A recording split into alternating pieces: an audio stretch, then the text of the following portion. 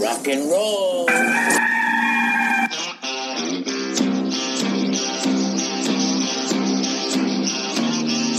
It's your daily dose of all things Gamecocks on the Inside the Gamecocks podcast. Here's J.C. Sherbert. Happy Monday, everyone. Welcome into the Inside the Gamecocks podcast. I'm J.C. Sherbert. Appreciate all of you listening today on a Monday.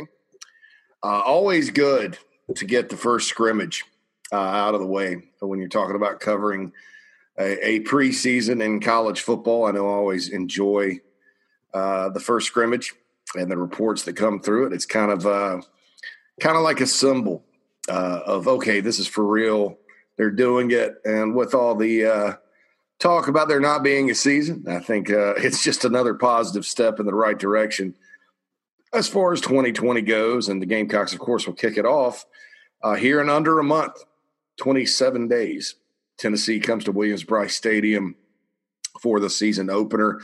Probably will get like the TV and kickoff time, I think, this week. I just have a feeling, based on what I've read here and there, picked up here and there, that we'll have a kickoff time probably for the first 2 weeks here in the next couple of weeks. Of course, the Gamecocks go to the Swamp to play Florida in week 2. So, kind of looking at it, Will Muschamp spoke with the media after the scrimmage.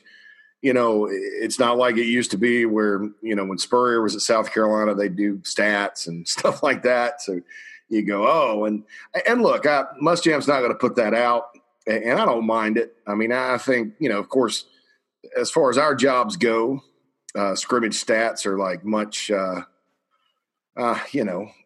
easier to kind of follow things and stuff like that. But it's one of those things where, I think it can also get overrated a little bit. You have a quarterback situation, a quarterback battle, and I know everyone has their opinions as far as Hill versus Hilinski goes. And, if Ryan completed 3 more passes than Colin, but Ryan's reps were against the 4th team, we don't know that. Always sees the numbers, and people take it and run with it. And all of a sudden, it's not so much the positive end of it that I think is unfair. I think it's the negative, because you sit there and you go, well, this guy was only this, ergo, he shouldn't be the starter or whatever. And you just don't know, because so much of the scrimmage is situational. They do so much work inside the 30, red zone stuff, third down stuff. It's all live, and they don't have coaches on the field, which is, I think, the single most important part of scrimmaging. Because in practice, you have the coaches there, right there with you, back behind the huddle or behind the line of scrimmage. They're lining people up. They're real hands-on, but off the field, the guys have to go do it. Muschamp mentioned that a couple of times.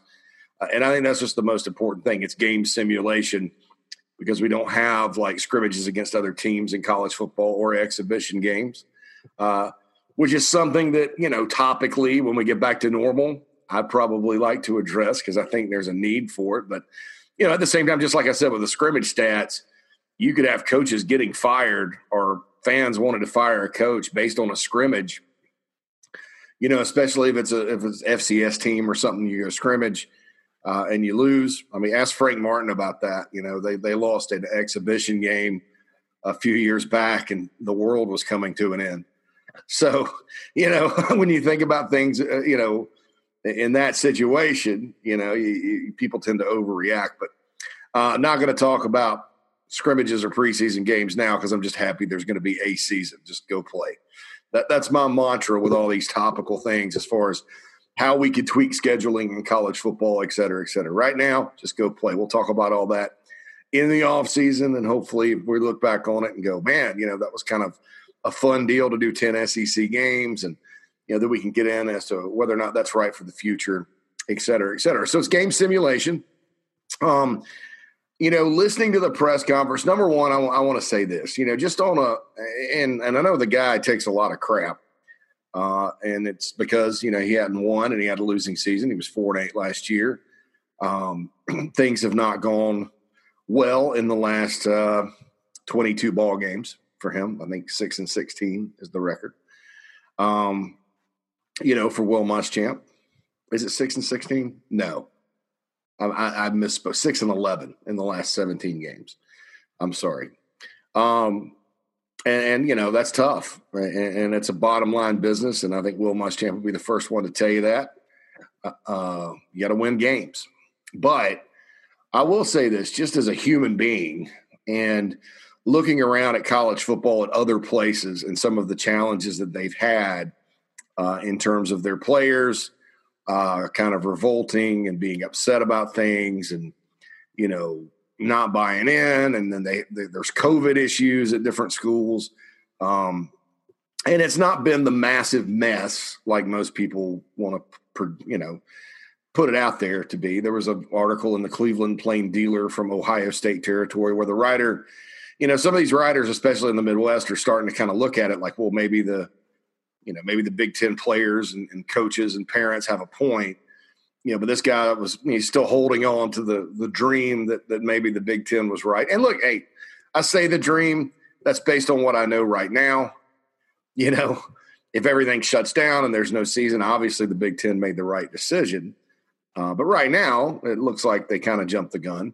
And I continue to say, you've got high school football, Temple, Pitt, the Steelers and Eagles all playing in Pennsylvania, but not Penn State. Tell me how that makes sense. So there's that. But, I think that when you look at other programs and some of maybe the issues they've had and some of the bad publicity, and some of the bad publicity is ridiculous, in my opinion. But South Carolina's largely avoided that, and today they've canceled all football-related activities. They're going to go to campus and peacefully protest. And Will Muschamp said he's standing behind his players. And, that kind of thing is underrated when you talk about football, college football, the relationships you build within the sport, and all that.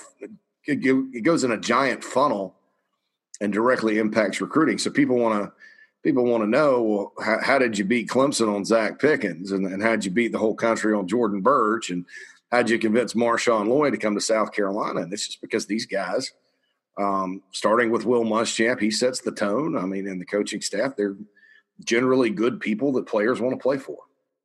And for the bottom liners out there, and look, I'm one of them. I think, and I think Will Muschamp's one of them. At the end of the day, it's a business and you have to win enough games. And that's the bottom line. But, again, you look at the other stuff and, you look at the leadership that's taking place this off season and the leadership that's being developed within the team on the roster. All those are positive things. And they're all things that, like, all right, so it doesn't guarantee you're going to win. But you're not going to win a lot of the time if you don't have that. And I'll use LSU as an example from last year. Obviously, fixing their offense was a big, big deal. And Joe Burrow having the year was a big deal. Okay. But you watch that team as the season went on, and they not only, played like they were invincible, they acted like they were invincible. And they had confidence. And you look at that, you're sitting there playing Clemson that has a world of experience playing for national championships. Not to remind you guys of this, but they've been in every national championship game with the exception of 2017 since 2015. They got Trevor Lawrence, their quarterback, who started and won one against Bama the year before. They jump up 17-7. LSU didn't even panic. They didn't even flinch. And that has more to do with who they were and kind of the leadership that developed than, Joe Burrow's really good at football and they got great receivers and their offense is dynamic.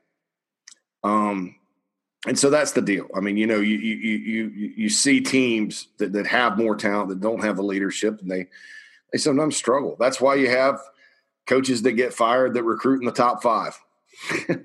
And that's why I always say, there's more to winning and losing than just numbers and star ratings and production and height and weight and things like that. So much of this game is between the ears and inside the chest, and you have to sort of develop that as best you can as a coach, and I think Will Muschamp's done that. So lots of praise for the head coach at South Carolina right now.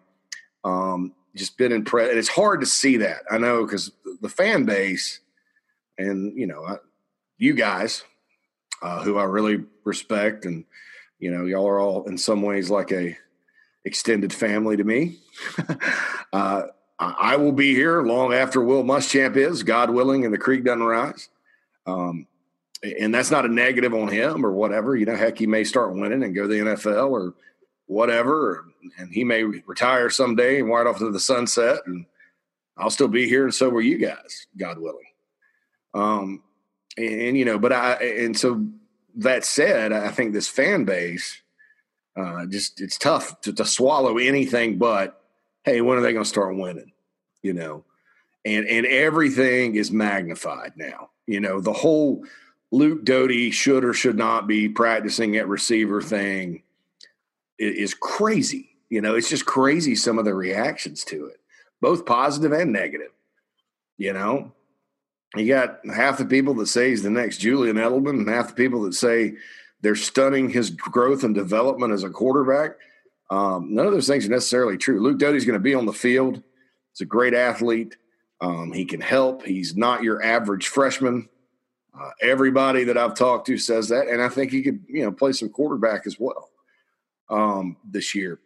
Muschamp did say he's among the top 5 or 6 receivers.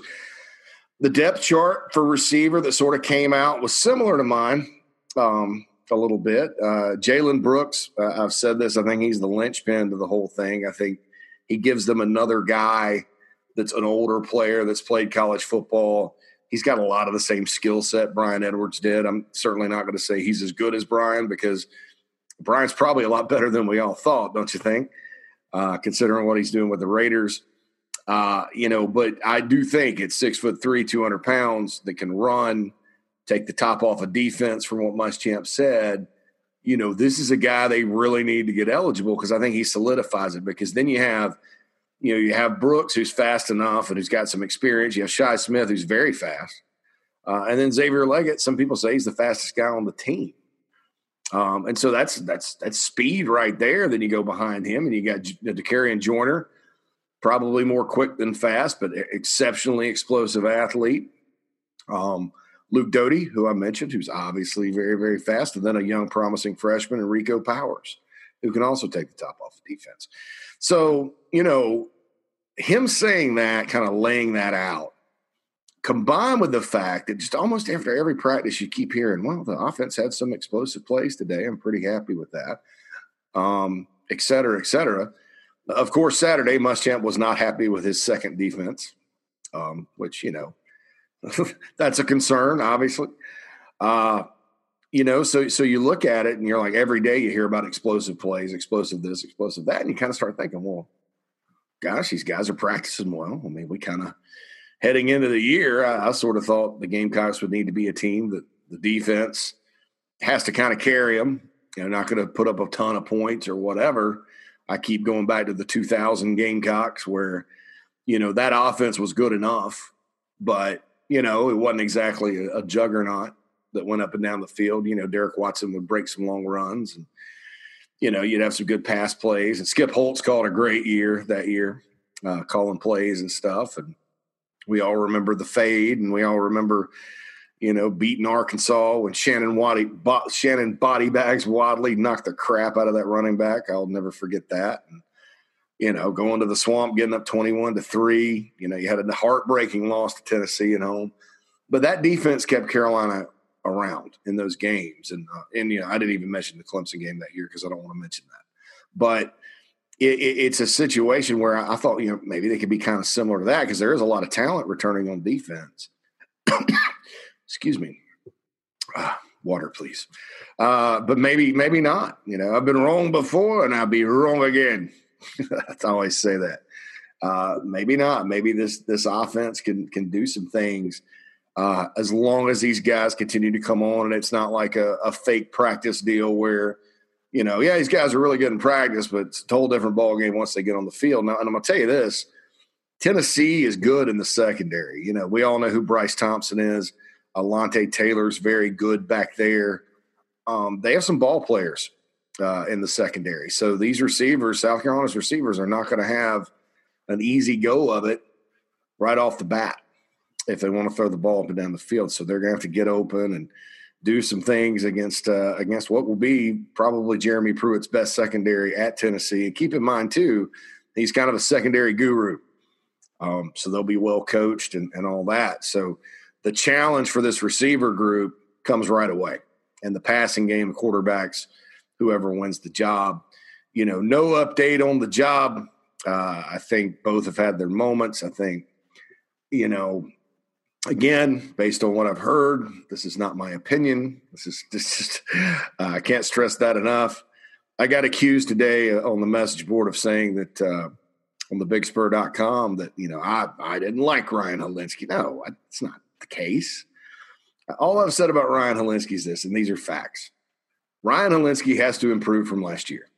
And honest to God, you say that about every quarterback that starts as a true freshman. I mean, Jake Bentley needed to get better from 2016 to 2017, and he did, quite frankly. Same with Ryan Hilinski. Trevor Lawrence needed to take a step forward. Deshaun Watson from his true freshman year to the next year needed to take a step forward. Sam Howell at North Carolina will need to take a step forward. That's just obvious. I mean, that's just obvious. And, stripping away the how hurt was he thing, was he healthy, the play calling, whatever, there were things he needed to get better at. Think about the Florida game, some of the big plays they left on the field, both in terms of play calling and in terms of him misfiring or whatever. I mean, there's other examples of that. And he's got to get better. And that's the case with most players. So I don't think I'm saying anything earth-shattering. And number two, Hill is battling him for the job. And there's a slight advantage right now internally for Hill. Slight. We've still got a month before they play. Probably we're about 2 weeks away from them even thinking about naming a starter. So there's plenty of time. And no, I don't dislike Ryan Hilinski. I think Ryan Hilinski is one of the best human beings on the roster. I think he's a good person. I didn't cover Tyler. I covered Kelly when Kelly Hilinski was a quarterback. I remember seeing Tyler at a 7-on-7 competing. So I've known like the Hilinski brothers for years, and they're all good people. So I don't know. It's funny. Lou Holtz said a long time ago when they were talking about, it was about the quarterback battle. I think Pinkins was battling Mitchell and Newton, and maybe this is 2004. And he's like, I don't want to get into who's doing good because the minute you do that, everybody's going to say this other person's bad, and that's not the case. And Lou Holtz said a lot of wise things during his tenure as a coach. Again, I'm not those of you that are mad at Lou about a certain speech he made a while back, not getting into that, just as him as a coach.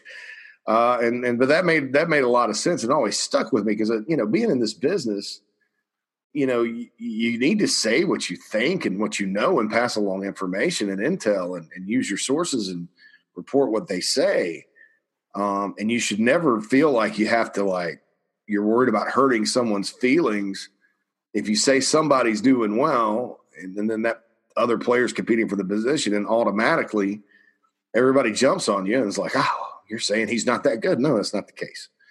But again, it's football is about winning and losing. And so I guess when you talk about a job, there will be a winner and a loser, but that doesn't necessarily mean, the other person sucked. We'll see what happens. And I'll be honest with you too. When I watched the film on Colin Hill, I think he does a lot of good things and did a lot of good things at Colorado State. I can see why he had the job.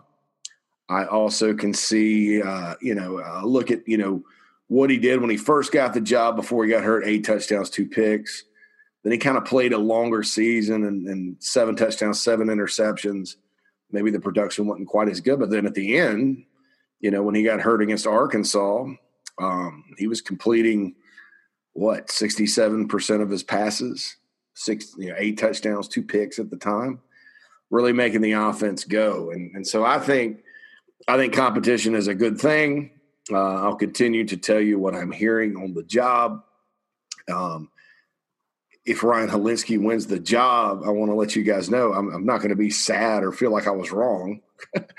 I think it's just that Ryan Hilinski won the job. I mean, and that's a good thing for South Carolina because, if you're Ryan Hilinski and you got a lot of talent and you're learning a new system, whereas Colin Hill's not, and you beat him out, that means you've got a pretty good grasp of the system, because Mike Bobo is probably not going to play if you don't know how to execute the system. And that's the case with every quarterback. So, we'll keep tracking that and see how that's going. Was glad to hear Will Muschamp mention a little bit of Rashad Amos at running back. They're going to need all 4 running backs and maybe then some as we move forward. Good to hear about the receivers. Am a little concerned about the depth on the interior of the D-line based on Muschamp's comments, what I've thought for a while and what I've been told. But they got time to keep them coming on. I thought the Sherrod Green, Muschamp said Sherrod Green's playing his most consistent ball and talked about how that's been his problem, is he's been inconsistent, and that's true. And I thought Sherrod was much more consistent last year in 2019. It was such a bad year. It was hard to find bright spots, guys, but that was a bright spot. I thought at the end of the year, you kind of look back on it and you go, well, Sherrod Green and JJ Enagbare both, as the season went on, played a lot better. And really for the whole year, Sherrod Green was a different guy than in 2018, where he just kind of, had no confidence, then got some confidence, and then lost it by the end of the season. So I thought that was good. I thought, Damani Staley playing some Mike linebacker as a senior, stepping in and getting uncomfortable, but doing it is a positive. That's going to build depth there. Rosendo Lewis will be back down the road. Ernest Jones, I almost said Nick Jones. Ernest Jones will be back. Of course, he's the starting Mike linebacker. Probably Green's going to go to Will and be the starter there with Mo Kaba behind him. They're going to play Jamar Brown all over the place. Jamar Brown could potentially start at one of the safety spots and then slide to the dime linebacker in dime. But he's going to play a lot. And I think he's a guy to get excited about, just based on the snaps he played last year, what his skill set is, the toughness he brings to the table. He's a physical guy back there, but also has really good instincts and ball skills, in my opinion. So excited about him. Safety's been an issue. But you got Jamie Robinson, who's pretty entrenched. And then maybe you got Jamar Brown there. Maybe it's R.J. Roderick, who some people out there have given up on him in fan land. But I think he's got enough in him. Again, it's consistency. If he plays consistent, he can be quite good. Jalen Dickerson is back and healthy. And then you can rotate Mukwamu over at times, and then Cam Smith and John Dixon or John Dixon can come in and kind of take over. So there's more depth on the back end than there was. I think that's a positive thing. What I'm looking for in that group, again, is the consistency. And for everybody that's kind of younger to take a step forward. And even Mukwamu and Horn, as good as they are and as confident as they are, those guys don't lose confidence, I tell you. They need to take a step forward too, and for that secondary to really be good. Brad Johnson's a player that, a lot of the folks inside the program back in spring before everything got canceled, they were talking really good about him. And what he's going to do, he's going to be a Sam linebacker. They don't always play the Sam, but a lot of times, last year they did play a lot of Sam. That's where Sherrod Green played. And Muschamp just kind of went on and on about him, and that backs up what I've heard. You can also blitz the Sam linebacker off the edge. They run a lot of odd and exotic-looking fronts when they have a Sam, and I'll give you a reference point. Go watch the defensive line in the Outback Bowl against Michigan after the 2017 season, January 1, 2018. And you'll see kind of what they can do with the Sam. I think Fennell played it a lot that day, and they were kind of sending him off the edge. It gave Michigan's offensive line fits. And then Brandon Peters, who was the starting quarterback, who's now at Illinois, was a sitting duck for the Gamecocks. That was probably one of the better games South Carolina's D-line has played in quite some time. And that was just a really good group. You had Taylor Stallworth in there. Javon Kinlaw was coming on. Erwick Jones was a good, second guy off the bench. Dante Sawyer led country and forced fumbles that year, and then guys like Fennell you could bring off the edge. And, that was just a good group, there in for 2017. And that's kind of when you talk about a Sam blitzing package or whatever, that's kind of the example I was given on that. So look at that. But, Brad's a guy that redshirted last year after he got hurt, probably needed a red shirt from to begin with. But, there's a reason Bud Foster at Virginia Tech really liked him. Virginia Tech over the years has made a living off guys like him. Came down to the Gamecocks and Hokies, and Gamecocks snuck him out of Pendleton, South Carolina, right there near Clemson. Tigers never offered, but they're excited about Brad Johnson. So that's another very positive thing, just going through the scrimmage. And look, I'll tell you this, context and stuff kind of behind the scenes after the scrimmage, there weren't a lot of details, but what I was told was it was just a good back and forth scrimmage.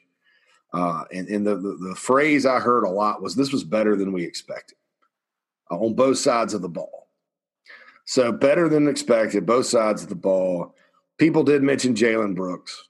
I think at this point, it's kind of crazy to say, that a transfer wide receiver from Wingate getting a waiver would be this important. But that's the one guy consistently throughout camp that everybody's kind of been super impressed with. And the same way on Saturday. So, that's just kind of what I got. Better than expected. Looking good, solid on both ends, good back and forth. Really pleased, it was kind of a pleasing thing. Sometimes after the first scrimmage, things are not good. Either on one side of the ball or the other, and that's happened. We all remember that. It's like, I'm disappointed about this. That didn't happen this past time. Now, what kind of sign is that for the future, for the games when they start? Tennessee comes to town? I don't know. I don't think it means much. I think you can kind of evaluate where every individual player is at and determine a depth chart and all that. But, you got to go play the games. And then that's another thing about preseason coverage. And I say this every year, because sometimes people – when you say, hey, so-and-so, like I'll give you Jalen Brooks for an example. Jalen Brooks is really performing well at practice. He practices hard. He's good. He catches everything. He's making explosive plays. He's a great find by all accounts right now. But that's right now. And that the games have not started. And when you're reporting on preseason, you're reporting – about players in terms of how they're performing in practice. And practice is a pretty good predictor of games, but it's not 100%. So it very well could be Jalen Brooks, is underwhelming this year. I don't think he will be, but you just never know because it's practice. The offense, you keep hearing they're making explosive plays this, explosive plays that. Well, that may not be the case once the season starts. It's all relative to your competition, and it gets back to the fact they don't go scrimmage another team. High schools will go do that. The pros, not this year because of COVID, but the pros have 4 preseason games. Now, some people think that's overkill, and I'm kind of in that boat because by the time that 4th preseason game gets rolling around, you're just like, man, let's let the real NFL game start. That's usually right before college gets cranking up, and you're like, I don't care about the Falcons and the Jaguars playing a preseason game right now. The Gamecocks are about to kick off. We got a full slate of SEC football this weekend, whatever. But you don't have that advantage in college. You just got to kind of go with what you got. So I always say, if we're talking about a player looking good in practice, that's just what it is. Not to quote Allen Iverson, but we're talking about practice. We're talking about practice. So we'll see kind of what the result is. But I will say, as these things go, from the 10,000-foot view or whatever, successful scrimmage by all accounts. Got to say successful scrimmage.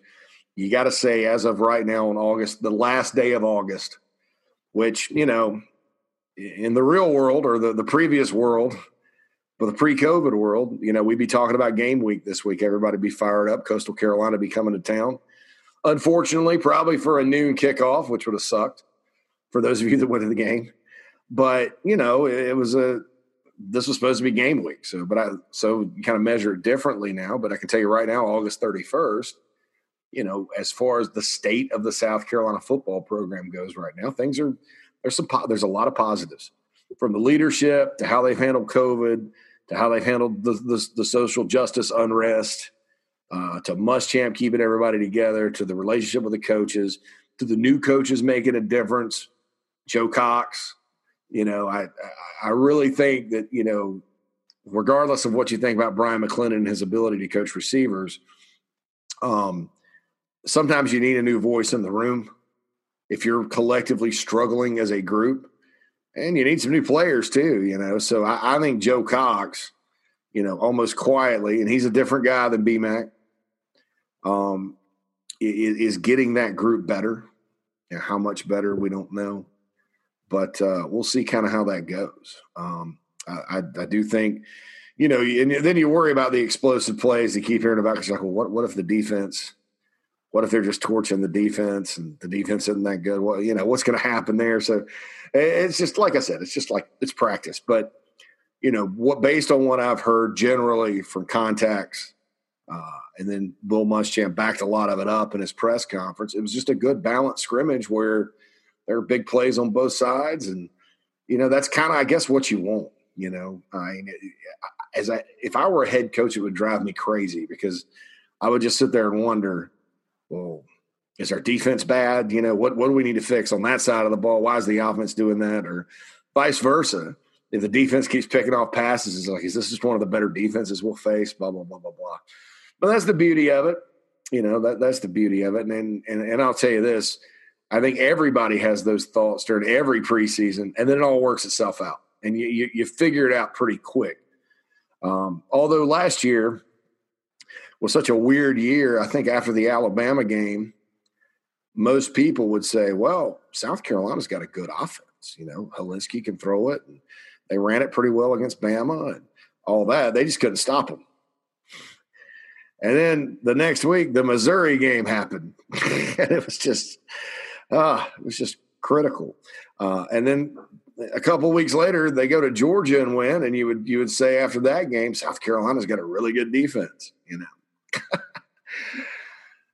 Oh boy, I'll be happy here in about a month where I don't have to talk about 2019 anymore. That season took a lot out of me. But so anyway, just kind of like I said, the 10,000-foot view of it. I think things are going well. I can report that to you with confidence. Like I said, it's practice. I'm not predicting a win in the opener or any games this year.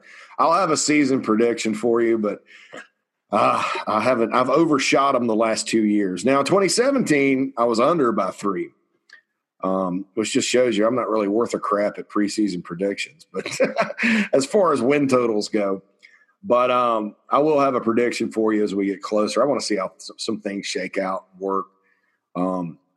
My takeaway, if I personally, and this is my opinion, this is not based on any intel, it's just my gut feeling. I'm worried about the defensive line as far as quality depth goes. And hopefully, because you do have Pickens and Sandage and Thomas and Ellis in there. I don't know who exactly is all in the second group. Boogie Huntley and Micaiah Scott are 2 true freshmen that are going to play.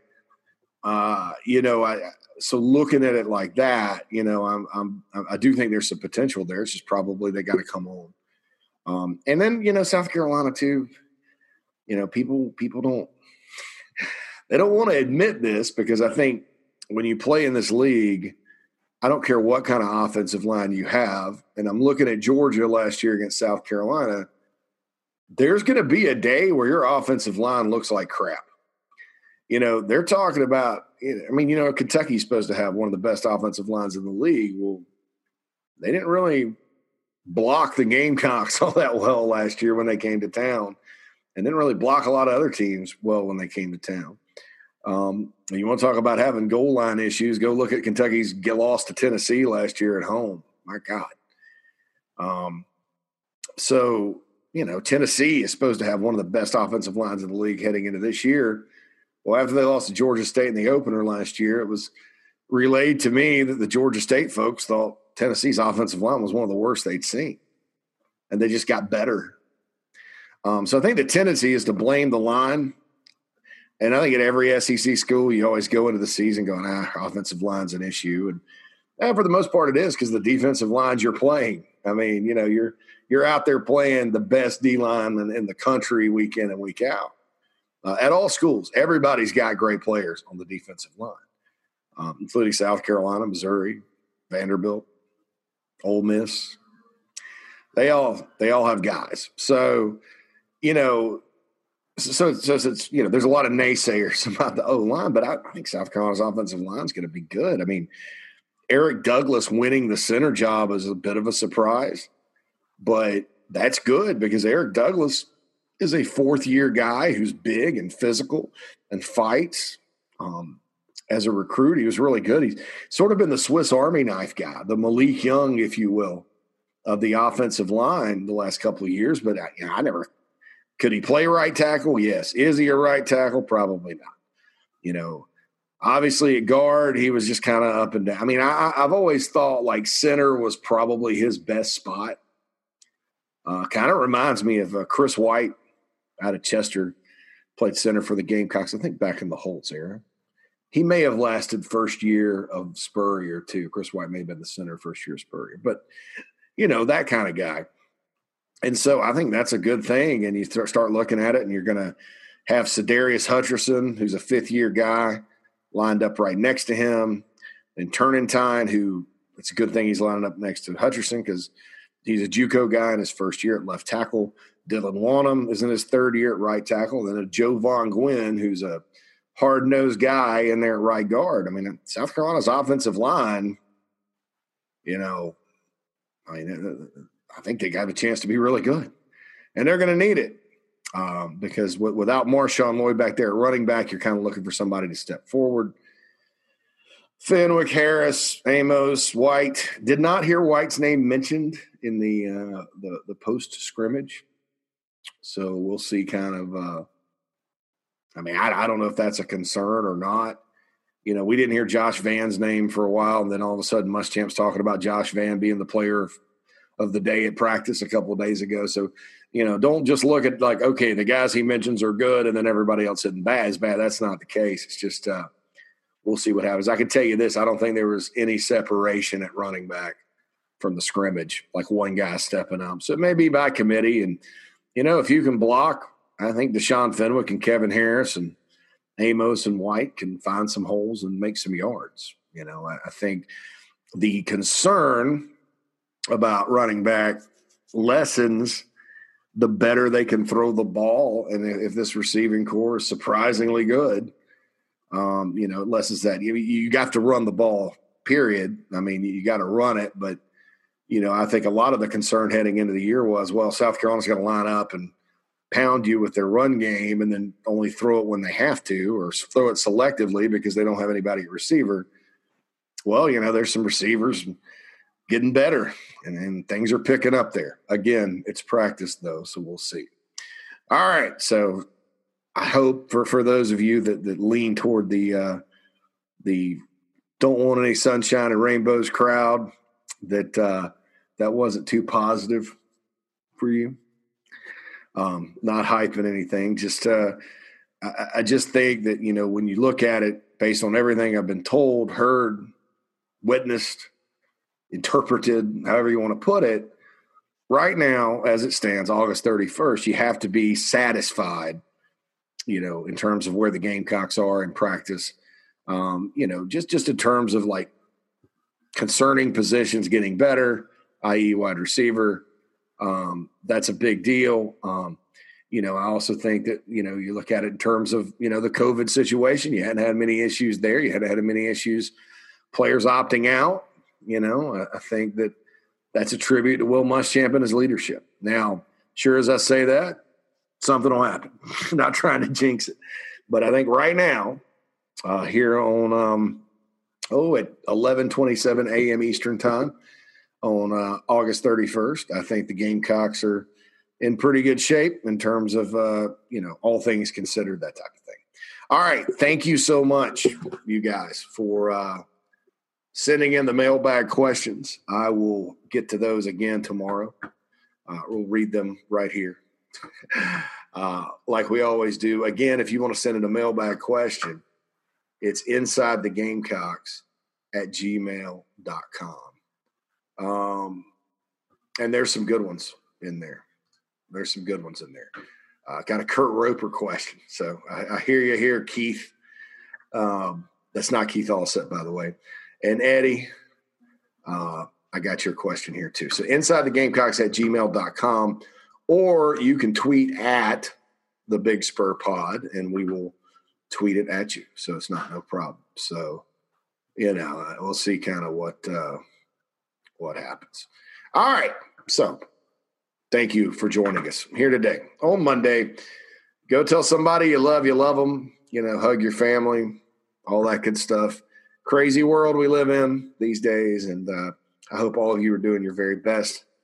I care about every one of you. I appreciate you listening. Oh, by the way, go rate this podcast 5 stars on Apple Pods. Now, quite a lot of you have done that, and I really, really appreciate it. So we will holla at you soon. This is Inside the Gamecocks. It's been J.C. Sherbert.